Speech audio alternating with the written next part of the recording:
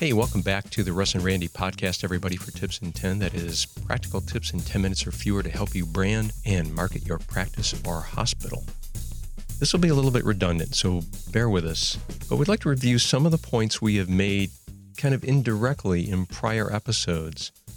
We want to talk to you about how you can take your brand, your footprint in the digital world, and use that to grow your, not just your practice, but really your dream practice.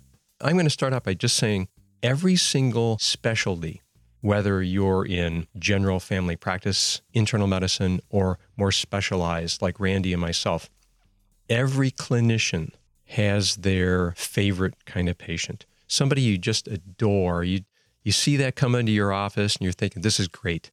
I'm good at this. I can help this patient. And conversely, the flip side of that coin is we all have those patients who we dread.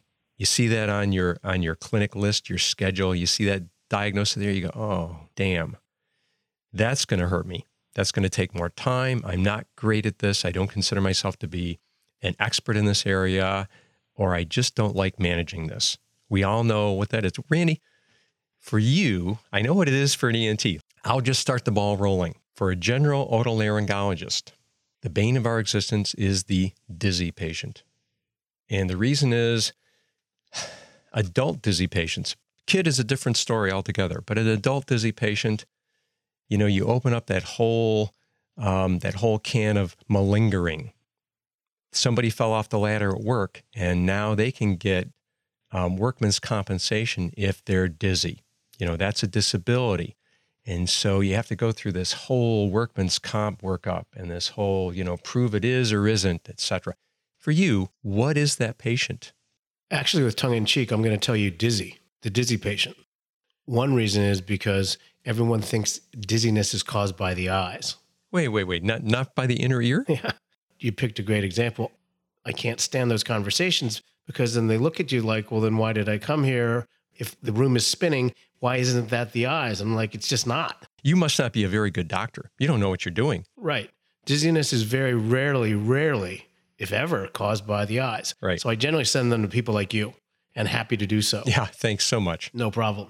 I think back in the day, 20 years ago, I used to fear patients with macular degeneration because the only treatment that we had was horrible. Right. Yes. And in fact, for those of you familiar with the practice, the only thing we could do way back when was laser people with wet macular degeneration. Yep, that's what I remember. And in doing so, we actually made them worse in the office. Right. But we had to hold their hand and say, okay, I'm going to make you worse now, but it's going to be better than if we let nature take its natural course. Right, if you just wait. Yeah. So what do you do now? I'm just curious. Well, there's all kinds of injections which actually get them better. Awesome. I mean, we don't use, there's no reason to use laser at all. We actually have the ability to get patients with wet macular degeneration better. And, we've been doing that for about 10 years. And, compared to 20 years ago, it's like, holy mackerel. Awesome. Let me ask you the flip side of that coin. What floats your boat? What blows your hair back when you see it on your clinic schedule? You go, you know what? I'm going to make a big difference in this person's life. Yeah, there are two. And this is going to be interesting. One is retinal detachment, which obviously is surgical.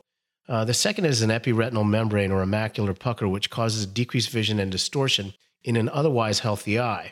And if the timing of the operation's right, we can really, really help them.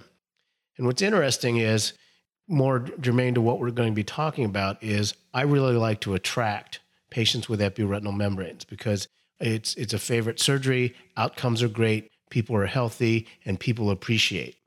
I would love to attract patients with retinal detachment, but guess what I can't do? I don't have the luxury of the patient Googling retinal detachment because in many markets, it's an emergency. Right, too acute. Once they get diagnosed, they're whisked away to the retina specialist and then scheduled for surgery, generally. And so there's no time for a Google search or to talk to family members or to look at health grades. So I guess that's, I mean, the answer really is, so epiretinal membrane would really float my boat.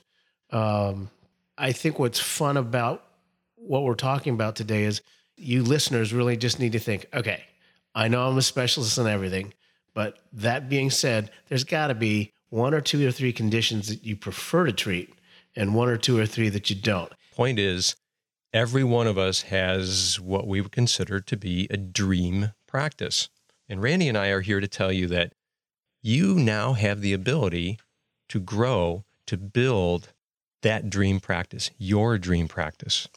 The way to do that is to be found by patients looking for that specific clinician. You know, for Randy, it's macular degeneration or the other things he specializes in that he just loves to treat, that he knows he's good at, he knows he can make an improvement in their lives. Every one of the people listening to this right now has such a patient. Perfect patient, ideal patient. Yeah. So find that patient, you know, think about your dream practice. Think about where you would love in a perfect world where you'd like your practice to be in 2 to 3 years. And then be that person in the digital world. You know, the saying that on the internet, they don't know that you're a dog. You know, on the internet, they only know you for what you provide on the internet. That is, build your brand. And that's what we've been about for over a year in this podcast, is provide what patients are looking for. So think ahead, what kind of dream practice is that? And make that happen. Who's that patient? What are they looking for? Ideal patient. That perfect patient, exactly. Define exactly what questions they're asking online. What are they looking for? What are they asking? And how you can best serve that person. So to put it another way, what you're recommending is identify your ideal patient and publish content on your website which is relevant to that patient. So what you're saying is, for me, if I like patients with macular pucker on my website, I should have a multitude, a plethora of content related to epiretinal membranes or macular pucker. Yes, a virtual library of every question you can think of that pertains to that entity, that diagnosis. Every question you have an answer for on your blog, on your website. So what you're saying is if I have 11 articles and 10 are on my favorite topic, macular pucker, and maybe just one on macular degeneration. Right. And you'll rank better for macular pucker, maybe not as well for macular degeneration. You're going to be I'm going to be more easily found and attract more patients, ideally, who have macular pucker. Absolutely. And the beauty is, with regard to Google ranking, as you build that library of answers and you're using kind of semantic search, you have synonyms for that term. You can't have, 20 articles on macular pucker and all ranking for that single keyword. There have to be synonyms in there. There have to be what are considered long tail keyword terms. And we've talked about this before. Answer those questions, rank for those long tail keyword terms that pertain to that, and you will be found. Now, you can't only do that. Yes, that is the key. That is the foundation for building your dream practice. But you also need to do all the other things that Randy and I have been talking about. You need to do them well. You need to have an easy, above-the-fold call to action, right? You need to be found. So once they find you, what's your call to action? You want them to call and schedule a clinic appointment.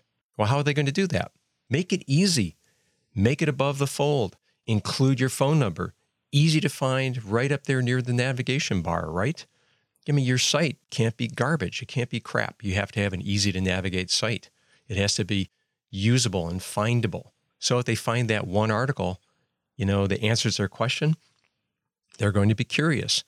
What's one of the most important pages on your site, Randy? The about and your contact. Yeah, absolutely. And I would suggest you may also want to put a call to action at the bottom or somewhere of your article that they just found your website. Yes. Because you never know at what point your reader is going to decide, hey, I think I got to call this guy. It may be after they read this article, or it may be after they read about your about page, or at something. But every website needs to have an easy to find place where patients can just basically make one click and say, okay, this is how I get in touch with these guys. I agree. And to follow up on Randy's point, if they've made it to the bottom of any of your articles, they are interested. They are very interested. So include that call to action at the bottom and get them on your subscriber list. Get them on your email list. Include a sign up at the bottom of your articles. Because the patient that gets to the bottom of one of your articles is interested in the content that you have to offer. They're interested in you. I think the point Randy and I both want to support is that you use your entire brand, your digital and brick and mortar, to establish yourself as an authority in that narrow niche, that narrow topic area that will attract your perfect patient and help you grow your dream practice. It's not only your blog content, but also establish yourself locally and regionally. Talk at local conferences, regional conferences, even your local Whole Foods will have health fairs and health conferences that you can talk to. Offer ebooks, and even if that's only an 8-page kind of review of your favorite diagnosis to treat, this will go a long way to building yourself as the authority in your area of expertise. And of course, if you hate writing, consider using video. Consider short 2 to 3 minute videos that talk about this area and also curate content from others. Anything else you'd add, Randy? The only thing I'd like to say in closing is this is counterintuitive for physicians. What Russ and I are saying is that patients don't come to us because we claim to be a specialist in our entire specialty. Good point. That is probably one of the biggest mistakes or fallacies that physicians have about themselves. I agree. Patients are not coming to us because we are all-knowing and specialists in every area. They only want to come to us when we've proven to them that we know what we're talking about with their particular malady or question. Great point. And I think in our training, that's not the notion that we get. We get the notion that we need to be an expert in our entire breadth of specialty. And Randy's absolutely right. That's not what a patient's looking for. So listen, guys, thanks so much for coming back and spending, 10 minutes with us. Please download, listen, share, rate us. Where are they going to rank us, Randy? Well, we'd love you to go to iTunes and leave a review. That's the most powerful, but we can also leave comments or rate us on Stitcher, ReachMD, or Libsyn. Super. Goodbye, everybody. See you next week. Bye-bye. Thank you so much for joining us. We sincerely hope that these sessions will help you to better connect with your patients and, more importantly, your prospective patients. Our goal is to get you into the digital world and to get you found.